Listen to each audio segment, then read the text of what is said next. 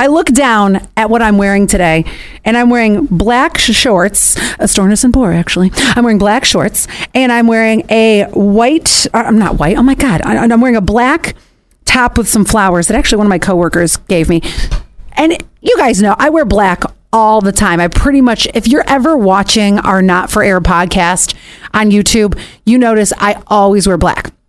So my brother is getting married in September. And as I've been, and I said to my mom the other day, what are you going to wear to the wedding? She goes, I don't know. It's so far away.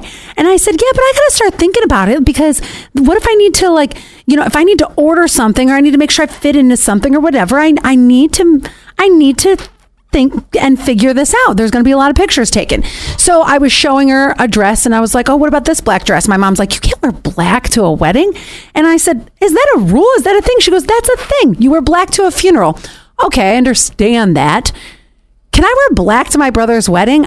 I didn't think it was that big of a deal, but my mom is like, no black to a wedding. How depressing does that look? 71231, keyword sass. If you've never texted us before and you have very strong opinions on this, well, then all you do is put 71231, where you put like your grandma's phone number or whoever when you're adding a new contact.